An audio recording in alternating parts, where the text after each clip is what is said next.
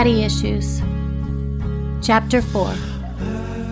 Huddled in the corner with my knees pressed into my face, sticky with chocolate pudding, I peered over my knees at my Grandpa Tony. He sat on a chair in the middle of Mommy's kitchen. His head hung heavy in his massive hands. Normally loud and commanding, he was silent and still, in a way I had never seen him. It scared me. Fire engines and an ambulance crowded the street outside. Police officers and paramedics in their uniforms would usually excite me, but tonight, these men seemed scary and invasive in my house. Izzy and I were told to stay in the front room with our cousins. All of my aunts and uncles were there. The atmosphere was tense. Police officers rummaged the place and questioned Mommy. They didn't ask Izzy and me questions. They were nice to us.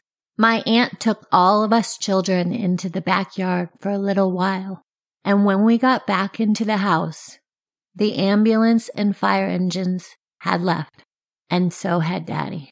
Our house was messier than I'd ever seen it, and Grandpa Tony didn't want Mommy, Izzy, and me staying there. We got to ride in his big brown Cadillac to his house in Calabasas, where we stayed for a long time after.